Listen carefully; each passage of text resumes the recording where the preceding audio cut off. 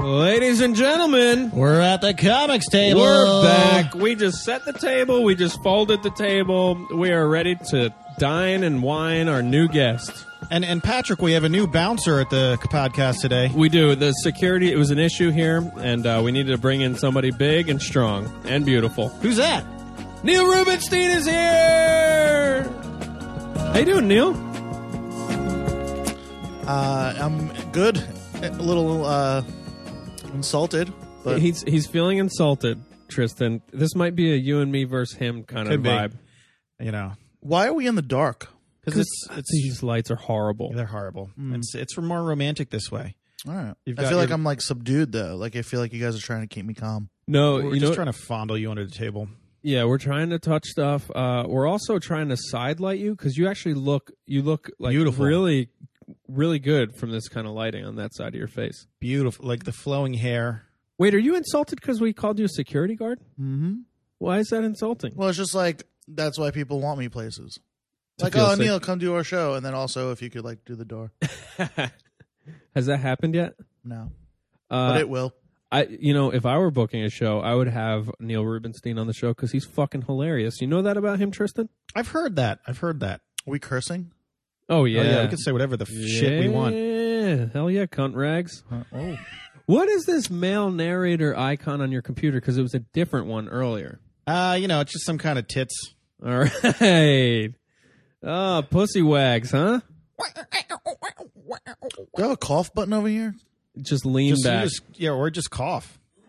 We're having what we do with our guests. We bring them in and we give them peanut M&Ms and no drinks. and then we call him a bouncer. And then we're like, "Can you please get up on that mic? Like we want to hear right up on it. We want to hear every mouth sound. We want to hear that peanut stank." So Neil Rubenstein, I love him. I like your guys' interview style. It's just like you talk to each other. Yeah, that's good. That's right. Oh, we'll bring you in at some point. Yeah, what do you think about Neil Rubenstein? I've heard. So what I love about Neil, he thank you for giving us your time tonight. We appreciate you coming. Are you coming from a mic? No, actually, my wife came down with pharyngitis. Oh, Jesus. She okay? She's fine. She's just having a rough day, so I stayed with her today. What is that? It's like the pharynx. That's in your throat. That's the it voice just gets box. inflamed?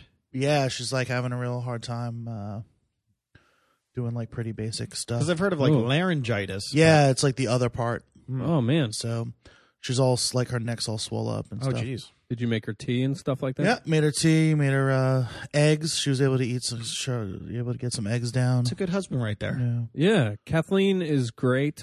Should I not say names? Anyway. I don't. It doesn't matter. Well, Neil's wife is great. Yeah. I've never met her. Very kind soul. I bet you have. I'll bet she's been at mics you've hosted, and she has politely sat through you being mean to everybody in the room. Has she ever seen him? I don't know. I have no idea. Do you know what? Let's call her. Let's see if she wouldn't mind dialing She can't talk at all. Like she was using like she downloaded like a voice to just do FaceTime and she can blink. Yeah, she was doing like a text to voice app in the apartment like the past 2 days, but like it doesn't do like. Let's call Neil's wife Stephen Hawking. It doesn't do punctuation. Yeah, it doesn't do like affectations and inflections, and so it felt like she was being mean to me all day. And so I felt bad. Like she probably does most days. That's why I hate fucking texting, because you don't get the You do hate tone. texting. You love returning a text with a phone call. I know. And that's a big pain in the fucking ass. I am sorry, but that's why we're not friends. Oh man, we're kind of friends, aren't we? Yeah, but we're not like chat on a regular basis. Let's change that, Neil. You're not texting or I calling. will not do a phone call. There's no way. No. I feel like we call, don't we? No, we do. We have a good text relationship. Well, we mainly know each other from a secret club that no one knows about. Yeah. Called Nacho Boys. Narcotics Anonymous. Narcotics Anonymous. No, Nacho Boys. Nacho Boys. Do we want to tell people what Nacho Boys is? It's just a writing group. It's a group of comics. We get together and here's the thing. I'm going to say this we listen to Kelly Cry rant about the government for 40 minutes, and then pick a fight with the staff of the 13th Step. Poor Kelly's not here to defend himself. No, he doesn't. He will. He's somewhere. He's somewhere. Well, the thing is that so we all write together. We talk maybe new things that we're thinking about, and then get feedback. And one thing that's really great about you, Neil, is that you are really good at listening to what somebody's doing and responding to that in a way that's still that's in the context and vein of what they're saying and in their voice. Like, you're really good at understanding what a person's voice is and giving them feedback in that way, in like what their voice would be. And so you're a really good person to write with. I hope someone who pays is listening to this. Yeah, and, I would pay you if I had extra money for that. Yeah. Neil's a joke nerd, is what I call him. I tell people a lot of times, Neil Rubenstein likes to nerd out about jokes. Yeah, I just want to know. Neil Rubenstein's a fucking joke twerp nerd. Yeah, I like jokes, man. I like jokes. I like writing them. You like structure? I love structure. I love some structure. I love digging in the dirt, getting dirty with them. Yeah, with like finger popping them. You ever finger pop a joke? I like when you hear something. You ever anally penetrate a joke? Most of your jokes sound like violent anal penetration. Yeah. That's my voice. Because everybody thinks they're going to like it, and then they get in the middle of it, and they're like, "Oh, what am I doing here? This hurts. Stop. Please stop it." But then I'm like, no, Midwestern crowd. I'm going to keep going with this joke.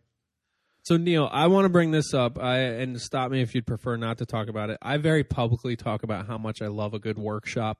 Like, if I could afford it, I would go to comedy workshops as if they were college semesters. I would go every semester. Me too. All right, so we met in that. We met in the mics, but we also you encouraged me to check out DeVito's workshop, which was great. How important to you are workshops and learning the craft from people who know better? Well, I mean, I don't know. It's like a tough one. Like, I like hearing from people that know better. It doesn't necessarily have to be a workshop, but I'm always listening. It like bums me out when people aren't listening. So like someone like Ian Lara, who's a couple years ahead of me, or Jason Chatfield, who's a few years ahead of me, or like if they have something to say, I'm gonna listen. Yeah. I'm not gonna cut them off. I'm not gonna be like, oh well, I have a bit like that. I'm gonna listen. And it frustrates me when I see young comics who don't listen. Mm-hmm. And I'll listen to somebody that hasn't been doing it as long as I have. I will too. Yeah. So they might have some kind of they might have great insight. Yeah. I just don't understand people who think they don't need anyone else's opinions. I've heard you verbalize something that bums you out in a similar way. You've said it bums me out when somebody does a joke where I can hear the edits they need to make, and they probably know the edits they need to make, but they continue to do that joke in that way for this long. Talk about that a little bit. Wow. Well, like when someone does too many words, for instance. Yeah. And they know it's too many words, and they're getting a good reaction 50% of the time.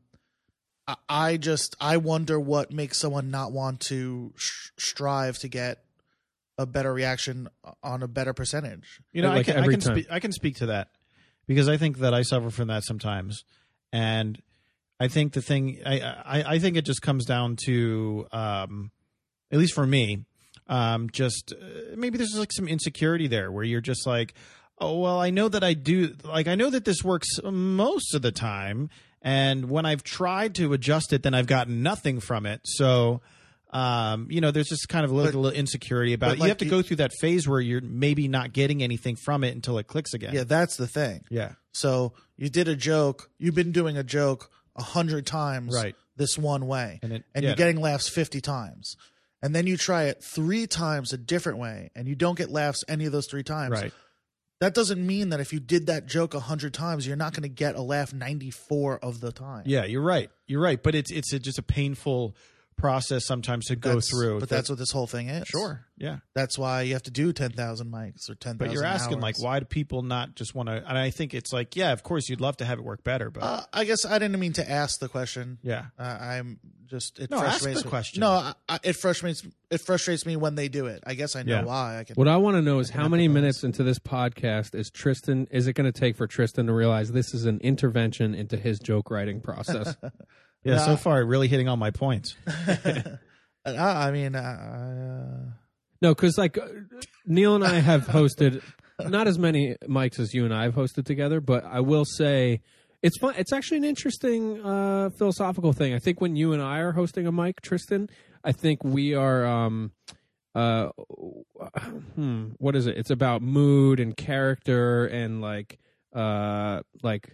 presentation and like who's coming with certain energy. And then when I've hosted with Neil, it's about two things. It's about keeping a great room going and also like nerding out about how people are doing jokes, who's getting funnier. Like it's like Neil pays very close attention to people's material. Like I feel like you probably know a lot of people's material based on because you like if you hear something you like, you remember it, and then if you hear something that could be better, you always have like a very constructive note for that person.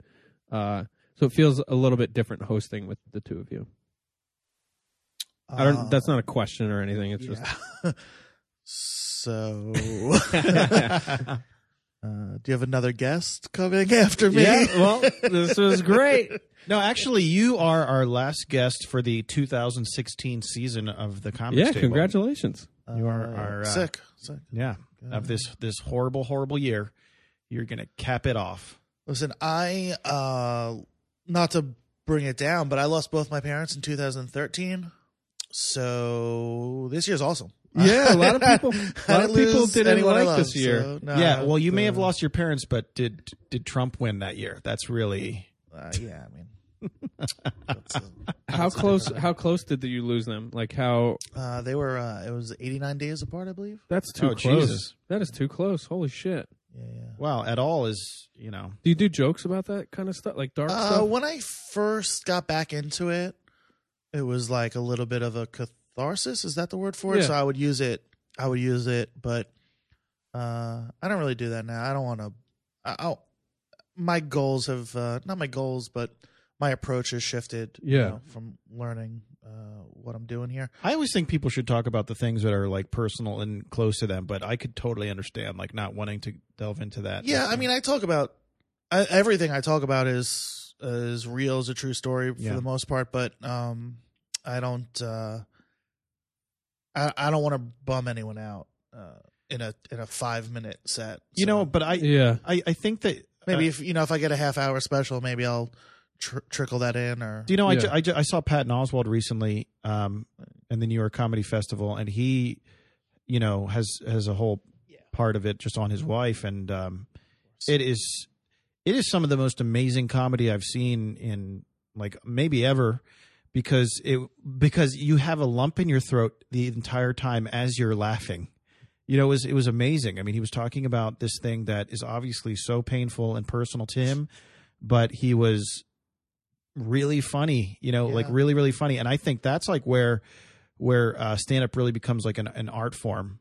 Doesn't it suck that it takes so long to get to the point where you have the draw of the people who came to see you? Like the people who were there who had the lumps in their throats, like they're there because they love Patton Oswalt and what he does, So it's like just huge fans of King of Queens, man. Yeah. Huge fans. So I don't know. It's just like, man, we have such a long road to get to the point where like, because now it's like, yeah, you better come hard with a couple dick jokes and then a couple Tinder jokes, whatever. Obviously, I'm being silly by saying that, but like we have to be so surface in a way to like. Well, that's the fun part, man, is like trying to figure out what is honest and true to me that also is relatable. That appeals. Yeah, that I can get a room full of strangers to think I'm likable and funny. Yeah. Hey, Neil, where are you from? I'm from Long Island originally. You're from Long Island, okay. Suffolk? No. God, no. Oh, Suffolk County people. Neil thinks you're piles of garbage. Let us know what you think about that in the comments. Are you still out in Long Island? Yeah. 516. What town again, though? I'm in Bethpage now. I grew up in Plainview. Oh, yeah. Sunrise Highway. No. Isn't that on the Sunrise Highway? Hempstead Turnpike. Oh, yeah. But I grew up on a block called Southern Parkway. Yeah. But not the Southern State Parkway. So have you ever lived in the city? I lived in Philly for a little while. Yeah, for like 2 years. I worked right out of high school. I worked in the city. Like I got I would work nights for my brother at the Daily News, like the truck driving. When it was like over by where Barclays Center is now, Barclays Center. And I got a job at Kim's Underground, or it was Mondo Kim's on St. Mark's, the record store. On Oh, St. the video, Mark's. yeah. Like right out of high school, I got like a part-time job at a record store in the city.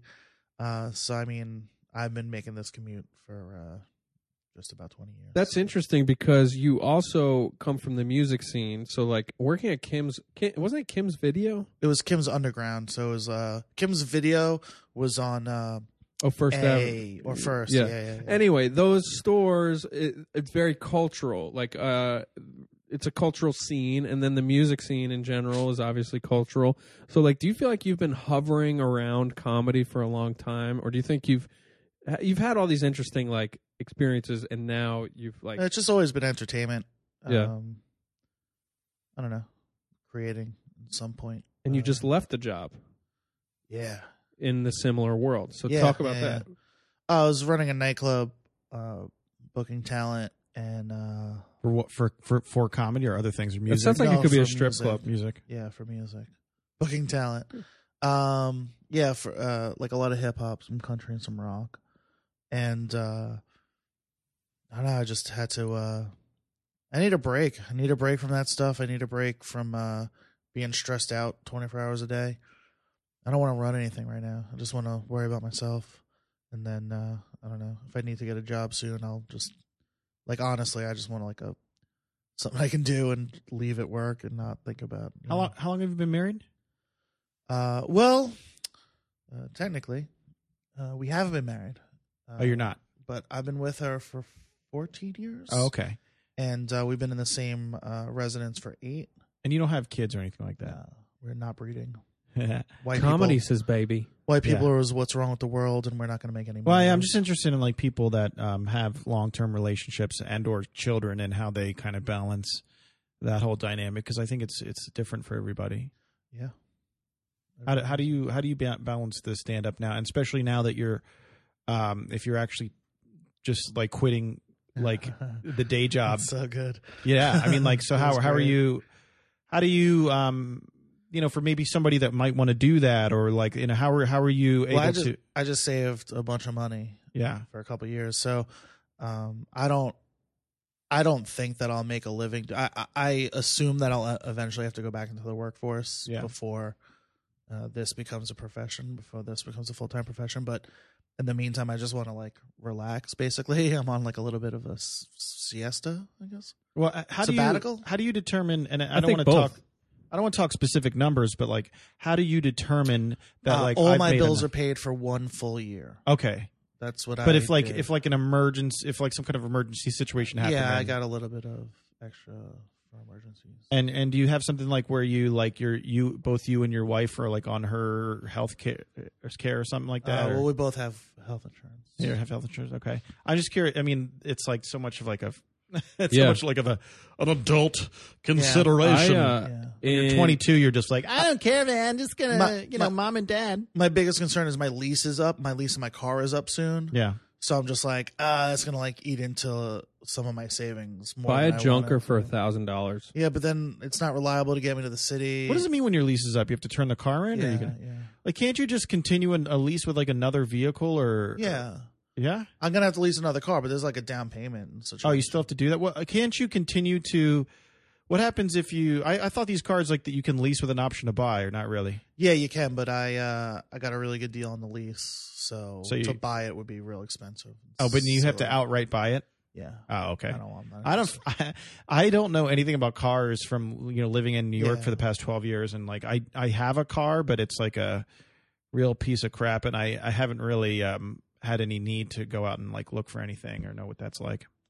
I'm a huge proponent for buying, not junkers, but just buying, paying off. Well, you got a motorcycle, I'm selling that thing. really? Yeah, I'm scared of it now. Why? If you wanna- Because you got hurt.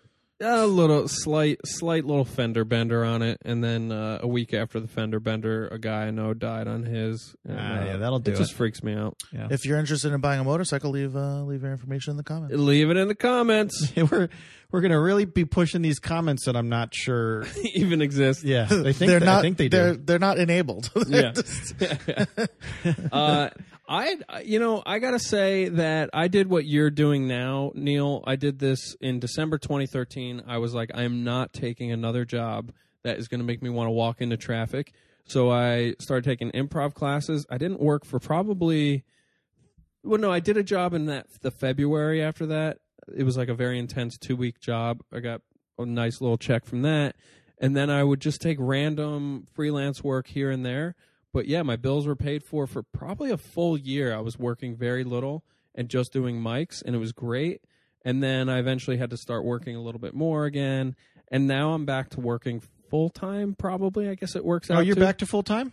I think so. Yeah? It's nearly full-time. What kind of work? It's TV stuff. It's more TV production now. But it's in a fun thing that I love how you can just I'm just getting into TV again, just do some TV shows, man. Well, it's not glamorous. Back to the fucking grind. It's a pain in the ass. I'm chained to my desk. But I guess what I'm saying is that it's so the great. TV show is called Chained to Your Desk. Yes, and it's a BDSM local access. Oh yeah, TV show Snuff film. Yeah.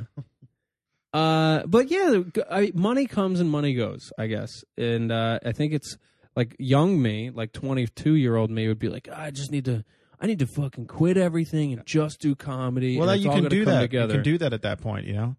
I just need to find myself and just joke, find some more jokes about. Yeah, but you can do that maybe, but it's also very black and white thinking to think. Of course, that's all you need, and that's. Of course, it is. But that's the beauty of being young and stupid. But you sound like you're very prepared for whatever might need to happen, whether it's going back to work or whatever. I'm sure I'll have to go back to work. I mean, ideally, I'd like to just write. If a job comes along where I can just write for TV or what's the dream job? There's no limits. The universe says you can do whatever you want. Judd Apatow. Really? Just to be Judd Apatow, just to have his life right now. Where I just saw him at the Cellar a week or two ago. I mean, he's doing great. I have realistic goals, more realistic goals, and but I'd like to be in a room. So you want to be directing and writing film? I would like to be in the room writing, not necessarily. Do you want to be do you want to be do you want to be a working stand-up, or is that just like a means to an end? I mean, yeah, if that could happen, yeah, that would be great. Yeah. If I could be fucking, pardon me. If I could be, you can curse. It doesn't. I love that Neil is scared to curse. He is. Do you curse in your act? Very rarely. I say shit once in a while. I say. I think when you're hyping up a crowd, you say, I drop "Let's F-bombs. fucking do this." Yeah. I get when I get amped. But in your bits, you're not. You're not. Yeah. Yeah. I try to keep it PG-13. We can do whatever we want in this ass bitch. Yeah, I want to write. I want to do stand up. So whatever happens, and that is Judd Apatow is now. I mean, he gets to show up at the Cellar and go up, and then go make. By the way, are you guys Girls haters? The TV show Girls? Yeah, I can't stand it, dude. Ross is rewatching it right now. It's a fucking good show. Okay. This last season, enjoy it. Have you watched the last season? I have not watched enough of it to like it or dislike it. Why would I watch the last season? The first season sucked. No, the most recent one, I'm telling you, there is very good writing in there. I would like to amend this by saying, unless you want me to write for Girls, in which case it's my favorite show. You know, he's like I love the Girls episode where you find out that they're actually all robots. Like, that is an amazing episode. Beep, bop, boop, boop. And that they live in the Old West. It's not really Brooklyn at all. West Girls. Yeah. That's a funny mashup. I'd like to write. I'd like to do stand up. A realistic goal would be like warm up comic. Audience warm up. Yeah, that would be fantastic. I would love that. Yeah. You'd be good I could see that for you. Yeah, I really love could. that. I could see that for both you guys. So, it's funny. The first time I ever saw you, I thought that you were Big J Okerson. Yeah. Like, I thought, yeah. Like that. Oh, that's who that is. And then I was like, oh wait, no, it's not. I'm shorter and fatter.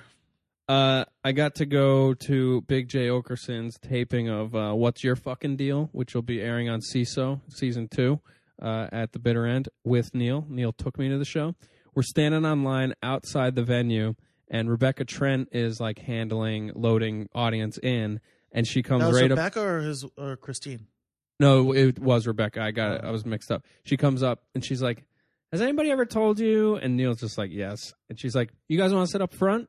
And we're like, "Yeah." So Neil's the reason we're like in the front of the taping. That's awesome. Godfrey went in hard on Neil in a fun way. It didn't go in hard, but a lot of great interaction between Neil Rubenstein and Godfrey regarding hip hop, because you talked about working at the venue. Yeah. So it's going to be a great. I really hope that's got to be in there. I'm looking forward to that one. It was his whole set. Yeah, because he kind of went in because like I look how I look, but I sound how I sound, and so then I played it up for him more so. Yeah, if you're listening to this podcast and you don't know what Neil Rubenstein looks like, picture a tiny kitten, just a pretty little kitten. Yeah, he's so cute. He's cuddly. Yeah. And he's got a little human hat, and maybe he. What would the cat's name be with a voice like that? Precious. Anyway, but he's covered in tattoos, and we already said that he looks like Big J. I'm a little shorter, much fatter. You're not that. How tall are you? And way more tattoos. You're not a short guy. You're like 2009 Big J. Yeah. If Big J was into better music. Yeah. Yeah, he's a little corny with like the gloves. Yeah. And some of his references sometimes I'm like, oh yeah, like he's kind of corny. Like he's not the hippest guy on the planet. Like the chain wallets, the like the Hot Topic uniform. You know, it's funny. There's a lot of comics that were just kind of like really in their stride in the late 90s, early 2000s. I think. Yeah, I mean, you'd see him when the Cellar wasn't the sellout every single show, every single night place that it is right now, and that was kind of a magical time. But I think that there's definitely some like there's some layover from that kind of stuff. He's unreal, regardless. Oh yeah, he's amazing. I'm shitting on him for like the most stupid stuff, but he's amazing. Did he have an actual set, or do you do crowd work? No, they all just did crowd work. Yeah, because he's the absolute king of crowd work. Yeah. Like, that's why he has that show. Yeah, gosh, like there's been a couple of people that I've seen do crowd work, like a whole crowd work session that was like really funny, but like he consistently every time just destroys a room with crowd work. Yeah, but a lot of his crowd work is material. Sure, I mean, then there's plenty of people that do that, but you know who did, last night I watched he makes it seamless. You know, Anthony Pazzaretti's set, that crowd work bit he did. I was like, that's so perfect, man. And what a fucking... And you know those tags are written. Well, I saw him do 2 or 3 mics yesterday, and I saw where he kind of came up with them. Yeah. And then, like, the next one, he did them again. Yeah. And I was like, oh, cool, good. He's good for so you, buddy. funny. Yeah. God, it's a good He's bit. another person, though, like, if he, like, just a little bit of editing. Yeah. Well, you know what, though? He's in his, like, first fucking 6 months or some shit. And it's like, in your first year, who gives a shit about editing? Just get on stage, you know? I think. I don't know. I agree, sure. but I agree, but some of those kids get caught up in that. Yeah. And so like they have the hustle part down, but they're not I don't know, what's the point of getting up 500 times in a year if you're not doing the right thing with your time? Well, the problem is what the right thing is, you know, because I can look at my own progression, and like the first year I was doing comedy, like I was really doing like new stuff every single set, and I was coming up with new material, and I was just like a fountain of material at that time. But I mean, the quality of it wasn't as good, obviously. But now you can go back and polish those. I can. That's great. But then now I've been a little less uninspired and like whatever else, and so I end up kind of just doing like the same material. And in some sense, that feels shitty because like I want to have like more stuff. But on the other hand, it's like that stuff gets like polished oak. It's like really reliable, and like I know that I can go in and have a successful time with it, and then it makes me much more comfortable on stage as a performer. So, but both of those are completely opposite ends of the spectrum, where you take something that you have and you continue to polish it and be know that it's consistent and that you're super comfortable, and then the other end where you're really I probably did way more experimental things in the first year of doing comedy. Like now the closest I get is like when we host on Thursdays, a lot of times I'll just improvise the set and just try to keep the energy of the room like where I want it to be. But, like that's the closest I get to just kind of being, experimental with it. And there's a beautiful freedom to that. I don't know. I think if you can combine both things, that's the ideal way to write. That's what I think, but a lot of people I don't see doing it. No, I think a lot of people come out there to do the exact same set, and I actually see their set get worse. Like I'll see them start off with like a really strong premise and like really funny punches, and then they'll just degrade. It gets degraded over time until it's just a fucking wet mess. Like 6 months later. I liked watching you tonight. We had enough time for a lightning round at the end of the mic, so everybody went back up for like 90 seconds. I liked watching you go into a notes folder in your phone and just read some one-liners because it was like a good reminder that like. Yeah, you should always be ready to test out something that you have, like just kind of have something available to fuck around with. And a few of those things were things I never heard you say. So I don't know. I hope that was inspiring for you. Yeah, no, I have a lot of material that I want to continue to develop further. And it's fun. I mean, it was all shit. That's the stuff I want to get into though. Like when we do meet up and like, right, like bust out a one-liner and like, let's dig. Yeah. Like, how do you make that one-liner a 5-minute piece. But what I want to do is, but see, like right now, like, so I have that whole come together as a nation joke that I do, that whatever. And it's an orgy joke. It's a sex joke. It involves lots of cum. Yeah. But I like the build up into it. The only problem is I realize the introduction to that joke and getting people into my mindset, into my world, it just takes too long, and it just doesn't get people there in the right way, so that when I finally do get in the joke, like only 50% of the time are they with me. The other 50, like this is what we were talking about. 50% of the time, people are like, "Oh man, that's so funny," and they're really connecting with it. And the other 50%, they're like, "What the fuck?" And then I have to I have to get them in the middle of the joke, back into it. Okay, so now that's your job, right? Yeah. So your job is to figure out a way to get that opening 60% and then 70% and then 80%. So now you've identified the problem. It's at the beginning of that joke. Yeah. So let's write jokes for the beginning of that joke. Yeah, because all those introductory lines can have their own punchlines. Yeah. So instead of you describing a situation for 4 sentences, describe 4 situations with 4 punchlines. This is why you write with Neil Rubenstein here. Yeah, this is the thing. He's a joke drill instructor. Yeah. I'm serious, man. All right. I'm just saying, like you can any premise can be funny and any premise can be made to work. You're so fucking serious for a guy that's really good at writing funny shit. I'm getting mad at you for like joking about my joking. It is funny how Neil, like, you've got to be careful with Neil. I feel like you have to be tender. I've been described as drawbridge open, drawbridge closed. Oh, that's how I've been described. That I like that. You'll like close yourself off. Yeah, if you feel like if we're going good, like the drawbridge is open, like let's party. Yeah. But then like the minute like you guys like, I'll be like, closing the bridge. Yeah. you guys stay on that side of the water. Yeah.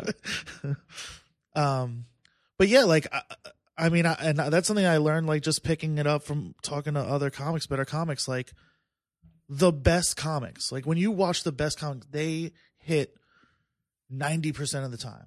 Nobody's perfect, right? Like you always see someone have a bad set, but for instance, I'm going to take Ian Lara again, just because like I just saw him. We all know him, and he's an alum of the Comics Table. So he gets on stage, and everyone's had a hard time with the same crowd, and he gets on stage, and he has worked his jokes, he's polished them, he's tinkered with them, that they work 90% of the time, 95% of the time. So he gets up there and he's going to get laughs. He's just going to tell his jokes until you start laughing. Yeah. And you're going to laugh because they're funny jokes. And that's the difference between someone who's paid attention and done their work.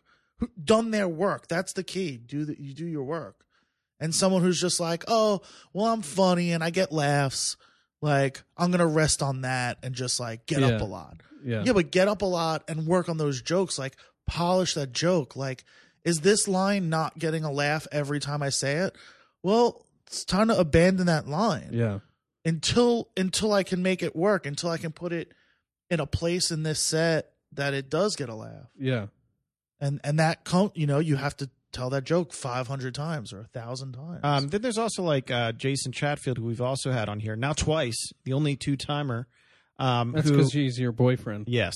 I love By the him way, so much. He's my bougie woogie. One of my favorite people. He's great. Yeah. He's so great. Yeah. Sorry, go but ahead. his whole thing, I think, is he has polished jokes, but he also adds all these little flourishes and details and tags and everything, so that it's almost like It feels very organic. It's very organic, and it almost like little cilia out there, just like picking things up. So it's like, if this one didn't get you, this one will get you, and they're all like right back to back to back to back. So it just kind of it'll stick to you regardless of which part does it. You know? Yeah, it's like he'll go from in the voice in the bit to the voice of a character, and then the voice of like the comedian performing in the room, and then he'll do a side tag. Yeah.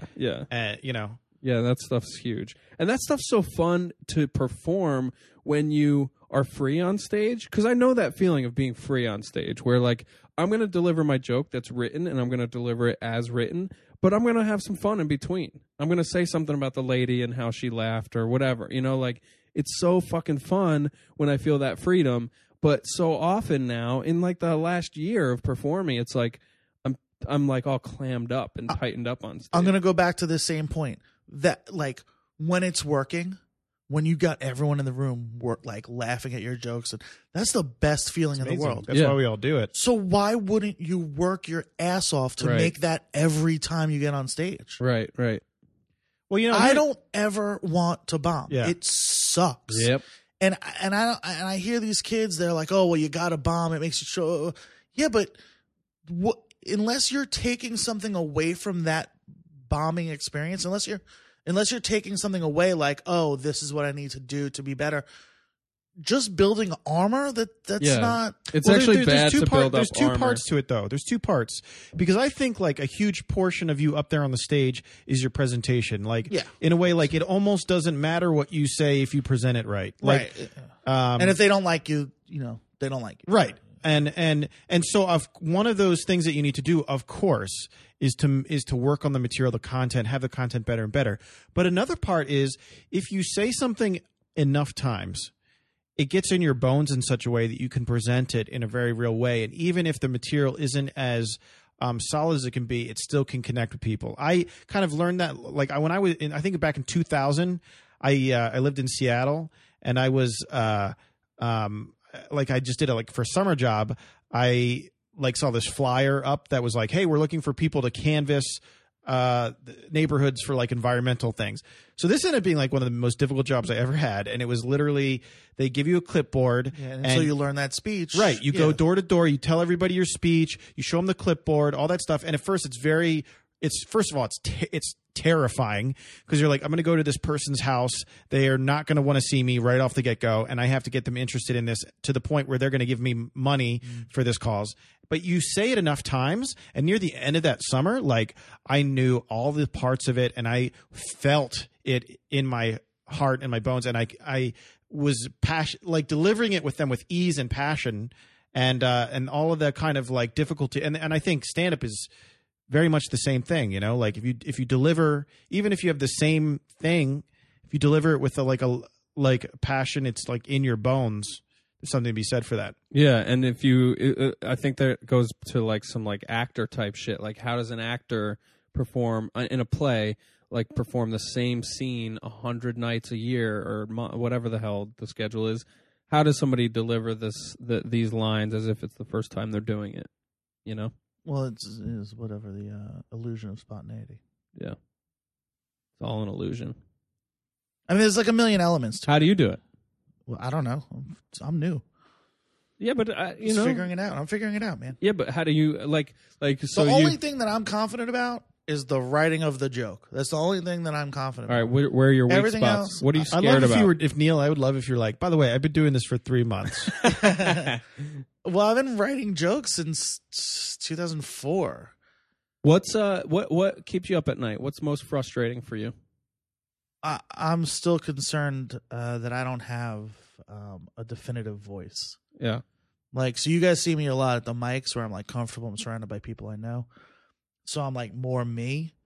But that doesn't always translate. The because, drawbridge is open. Yeah, right. And that doesn't always translate when I do sets at clubs. Mm-hmm. And there's a slight variation in the character. And I mean, it's slight. No, I know exactly what you're saying because I've seen it. I've seen you at the mics. I've seen you at the club. I've seen you in the writing. And the same thing goes with George Fernandez, whom I hope we can get on this in the new year.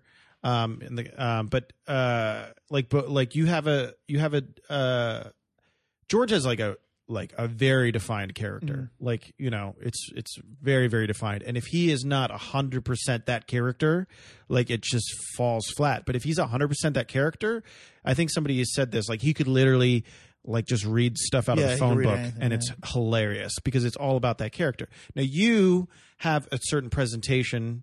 It's not as extreme as George's. I'm calmer in the club than I am at a mic. Right. So you could get by with your character not being 100% on point. Right. But I definitely suffer what's the word? Confidence. Joke, laugh to character. There's a direct correlation. So when I'm more committed, I sell things better. I get the better laughs. But, you know, it's a defense mechanism, I think, ultimately, is like I am scared of bombing. So I come on stage in a room that I'm not comfortable and I present this kind of like, I don't care. Yeah.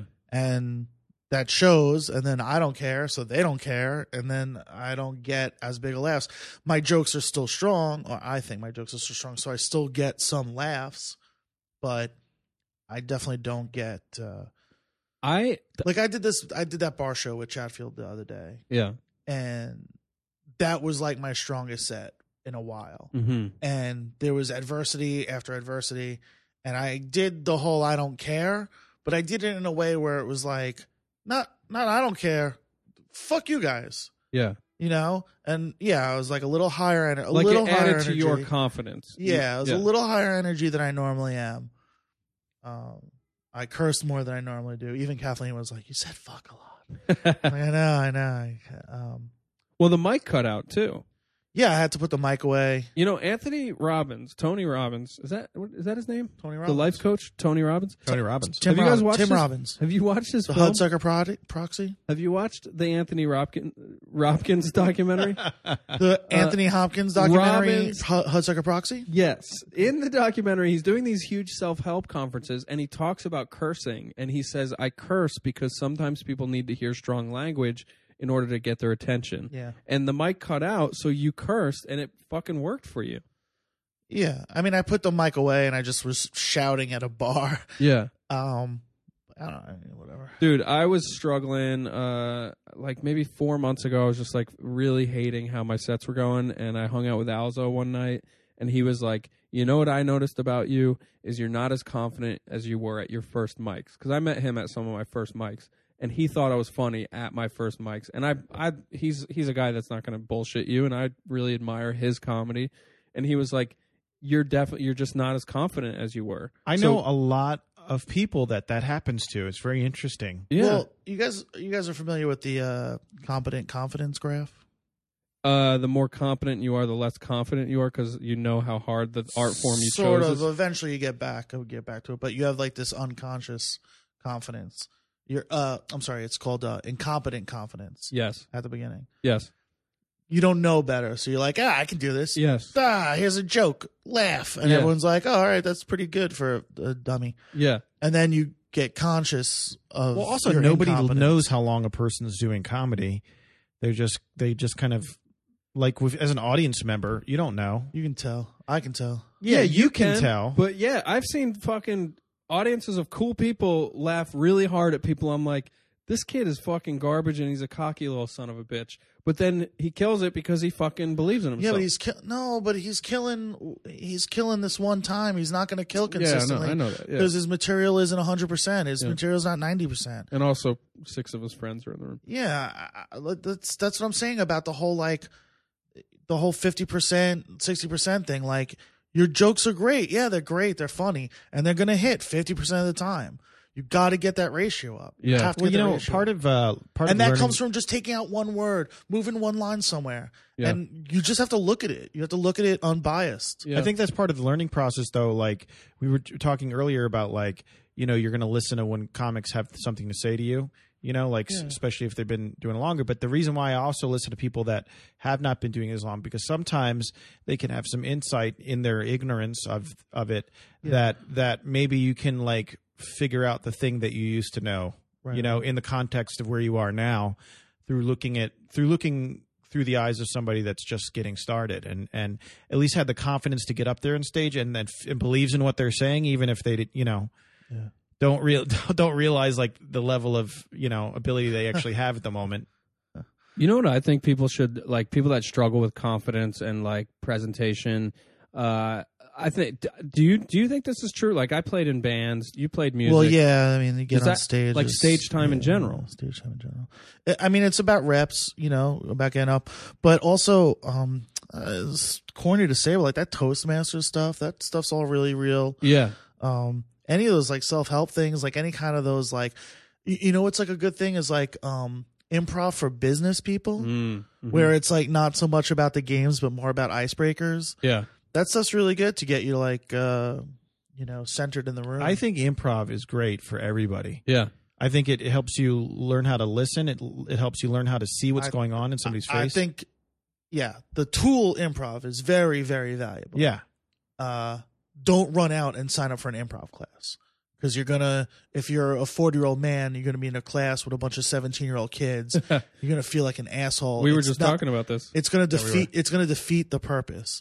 But like, you know, improv for business people if you're older, or, you know, there's enough themed classes out there. You want to do the environment that's going to be comfortable. Yeah, there's for enough you. themed classes out there. But I think anybody one. can do it. I mean, I've seen, of course. And you know what? I've seen 50-year-old folks get started in improv with younger folks. I think the only thing that happens is then they get swept up in, like, you have like, oh, this 20-year-old girl and then this 50-year-old woman like are in the same class together, and the 20-year-old is like trying to progress ahead, and she's going to be able to do that because she's young. She's super mentally flexible because just like she still hasn't like figured out her shit yet anyway, and you know, whatever. And then you have this 50-year-old woman that's like very established in her life and knows like who she is and what she wants. She's sexy. Like in this hypothetical scenario, yeah. Okay. She's great. Brunette. But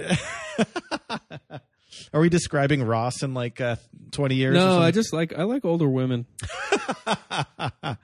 You know what? Let's wait, while we're here though, I just wanted to make one more corny suggestion, and this out cornies all you guys, and it actually out douchebags it at the same time. Yeah. Pickup artist culture.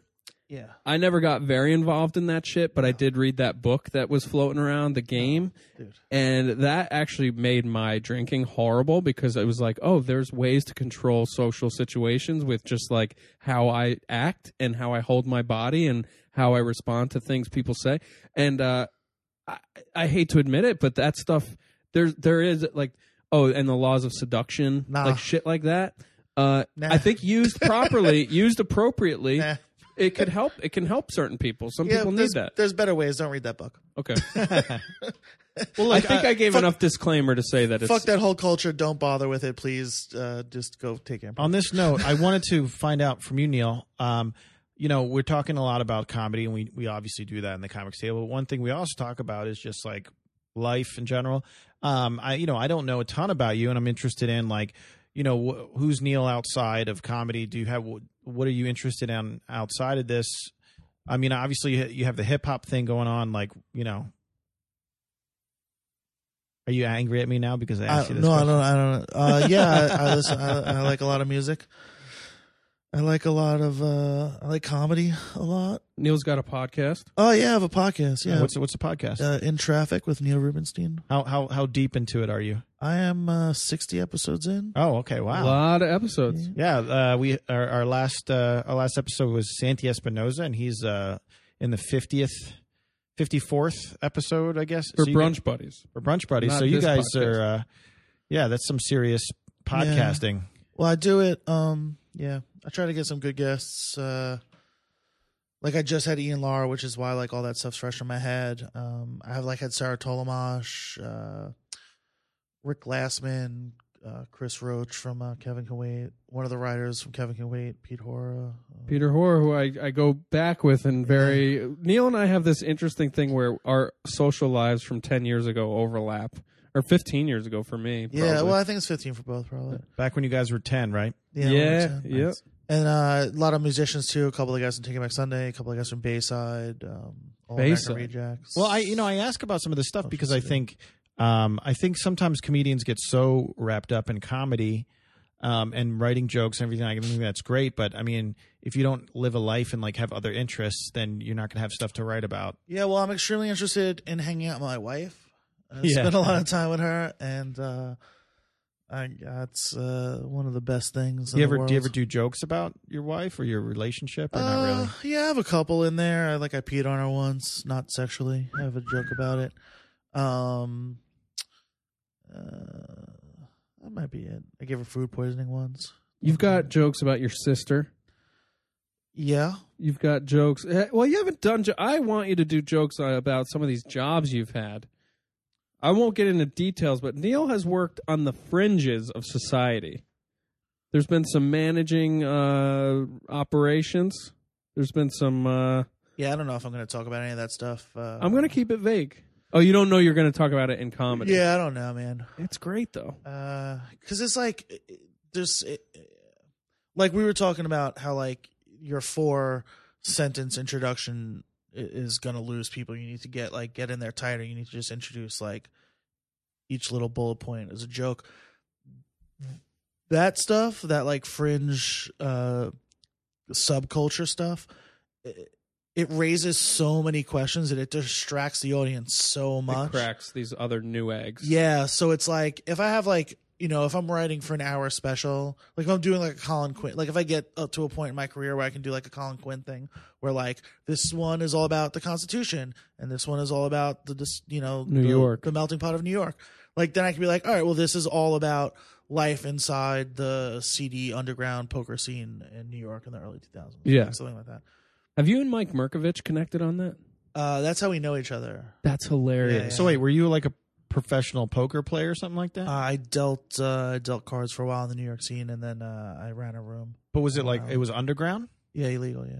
That sounds awesome, right? Don't you want to hear like stories? I do. Yeah, I love the movie Rounders, you guys. Well, like that's the thing. Like Ed Norton. I mean, I'd like to write. Yeah, he's in that. Yeah, I'd like to write a movie. You know, like I have a feature length beat out that's not written like where it's about that. It's beat not, out my brother. I'm going to address my brother. That means he's got an outline for it. Yeah, it's not. I mean, it's not about poker because that's like I don't know. Yeah, but look, the interesting thing. It's the story. Yeah, the story. It's the And New York is this city that like there's so many layers to this city, and you can live here 3 lifetimes over and not experience a fraction of it. Yeah. So it's so interesting to kind of like know like what's the deal, like what actually what's going on, what's like some of the things that are happening in the city that you don't even know about. Yeah. The building the DeVito's classes are in. Mm-hmm. There's a poker room in that building. That's like nobody knows that's what's in there. Yeah, you walk by it every day, and I'm like, oh, that's a poker room. Yeah. That's funny. And like you can tell. Are they but here's the thing, when people think about that, they probably think about like really like smoky, like classy, and there could be like it could just be like a fluorescent room, like fluorescent lights and it could be this room. Yeah. With this but huge stacks of money, right? Not necessarily 1-2 game or whatever. That is actually one thing I always wanted to get good at was not for any particular reason other than just I enjoy it, like playing poker. That's like a real misconception, man, is like, so on Long Island, we would get robbed like every like 6 months. It was like, what are you doing? You're not getting that much money. Like when we catch you, like it's not going to be worth it. Yeah. But, so it's not a lot of money in the rooms. I love really. I mean, there's a lot of money for like a more money than let's say robbing a Laughing Buddha comedy open mic. Do you think your physical presence has driven some of your career opportunities? Yeah, you get mixed up with this stuff. Just because you're a big guy. Yeah, when I was younger, I mean, I never did drugs or alcohol or anything, but like I ran with a bunch of guys back in the day, and like they were like, "Oh, we're going on a drug run. We could use like a guy sitting in the car that looks like you." Have you ever even punched somebody in the face? Yeah, of course. Are you good at it? I don't know. I feel like Not as anymore. you're throwing a punch, you're like feeling bad about it. Unless they deserve it. Yeah, it depends on the person. No, I don't know. I guess it's. I don't know. The most recent person I hit, I apologize to. When was that? It was like before I left my wife at home. No, today. yeah, it was my wife. In the last year? Yeah, it was St. Patrick's Day. At the club? Yeah. Rowdy drunk kid? Yeah, it's a long story. It's a long story, but yeah, a kid spit on one of my guys. I have like a really strong relationship with my security staff at work. Yeah. Just because they go to war for you every day, you know what I mean? Yeah. So one of the kids like spit on one of my guys, and I just like hauled off and hit him. And then I felt bad because like I can't just hit someone at work. And also, like, this kid's brain damaged now, and I just No. I mean, I can't just hit someone at work because like if I put my hands on someone, I got 9 guys in yellow shirts dragging them out, choking. Yeah. You know what I mean? Like I felt bad for the kid afterward. Like, man, like you really deserve all that, you know? Mm. I don't know. He won't probably spit on somebody again. I don't know. He was drunk, so he probably thinks it wasn't his fault. Why are you doing this? You choked me out for no reason. Yeah, because I was a drunk idiot. But Thank God you don't work there anymore. Hearing these stories, I'm like, you can't be working there.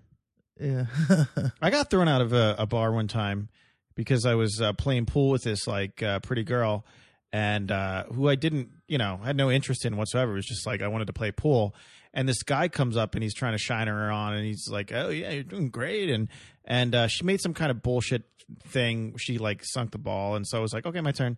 And the guy's like, "No, that was a mistake. Like it's still her turn." I'm like, "Dude, you're not playing this game. Like what are you talking like?" And I was just like, who the hell are you? And he's like, and he got like pissed off at me talking to him, and like that he was like, what I didn't know is he was a bouncer there, and I had no idea. And he was trying to like impress this girl at the table who was definitely had no interest in him, and so I ended up getting tossed out because I talked back to him. yeah. Well, Love that kind of thing. And then I had some friends on the street. And they were just like, I was like, let's just go. And they were like, no, what's up, man? And they were jumping around and like screaming. And I was, well, that never ends well. In general, bouncers. no, it's not going to do anything. Nobody's going to be like, oh, you know what? Come on back in. My mistake. Well, all right, that's that story. I don't want to talk about it anymore. I think that stuff's, I think that's an interesting part of life. That's what we do. I mean, at some point, you're gonna have to talk about it. Yeah, you're such a prolific writer that you're gonna have to scrape all the way down to the bottom of the barrel. And I'm glad to when the time is right. Right now, I get 5 minutes. 7 minutes. Sometimes up to 12. So I don't need to. I'm not going to get in there yet. Well, that's in it.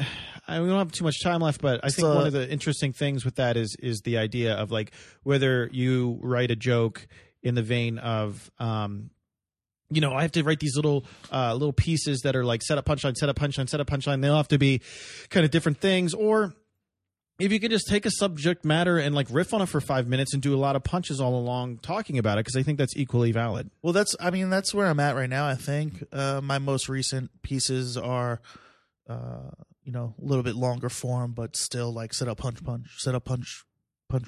Packing them in. Punch. Yeah, but then you apologize after every punch. Like I take workshops all the time. And I get compliments from like old vets all the time. Like, oh well, your writing's there. Like this, I love that. I love hearing it. But I just need my performance to get there. Yeah, what are you doing right now? You're working with Clayton Fletcher. I'm just doing like a quick little workshop with him. And you recommend it? Yeah, he's great. Yeah. Him and Joe DeVito are. I want to say to any new comics listening and you think you might want to take a class, fucking do it. It'll make my experience of watching you at Mike's way more enjoyable. It's interesting because I think classes can be helpful, but I think that and you guys correct me if I'm wrong, I think a comedy class is like most useful when you're first starting and you want to get that first 5 minutes together and you want to like start meeting a community of comics. But like once you have all that, I take value from it every time. Yeah, DeVito kind of changed how I write. Yeah. I mean, I get up 15, 20 times a week, and I'll still take a class. I get value out of it. I find value out of it. For both, networking, you get to know people a little bit better that you wouldn't ordinarily know. You get input from great, great comedic minds. Yeah. I guess that's it right now. I guess the lesson is you can always learn something new. That's true. Yeah.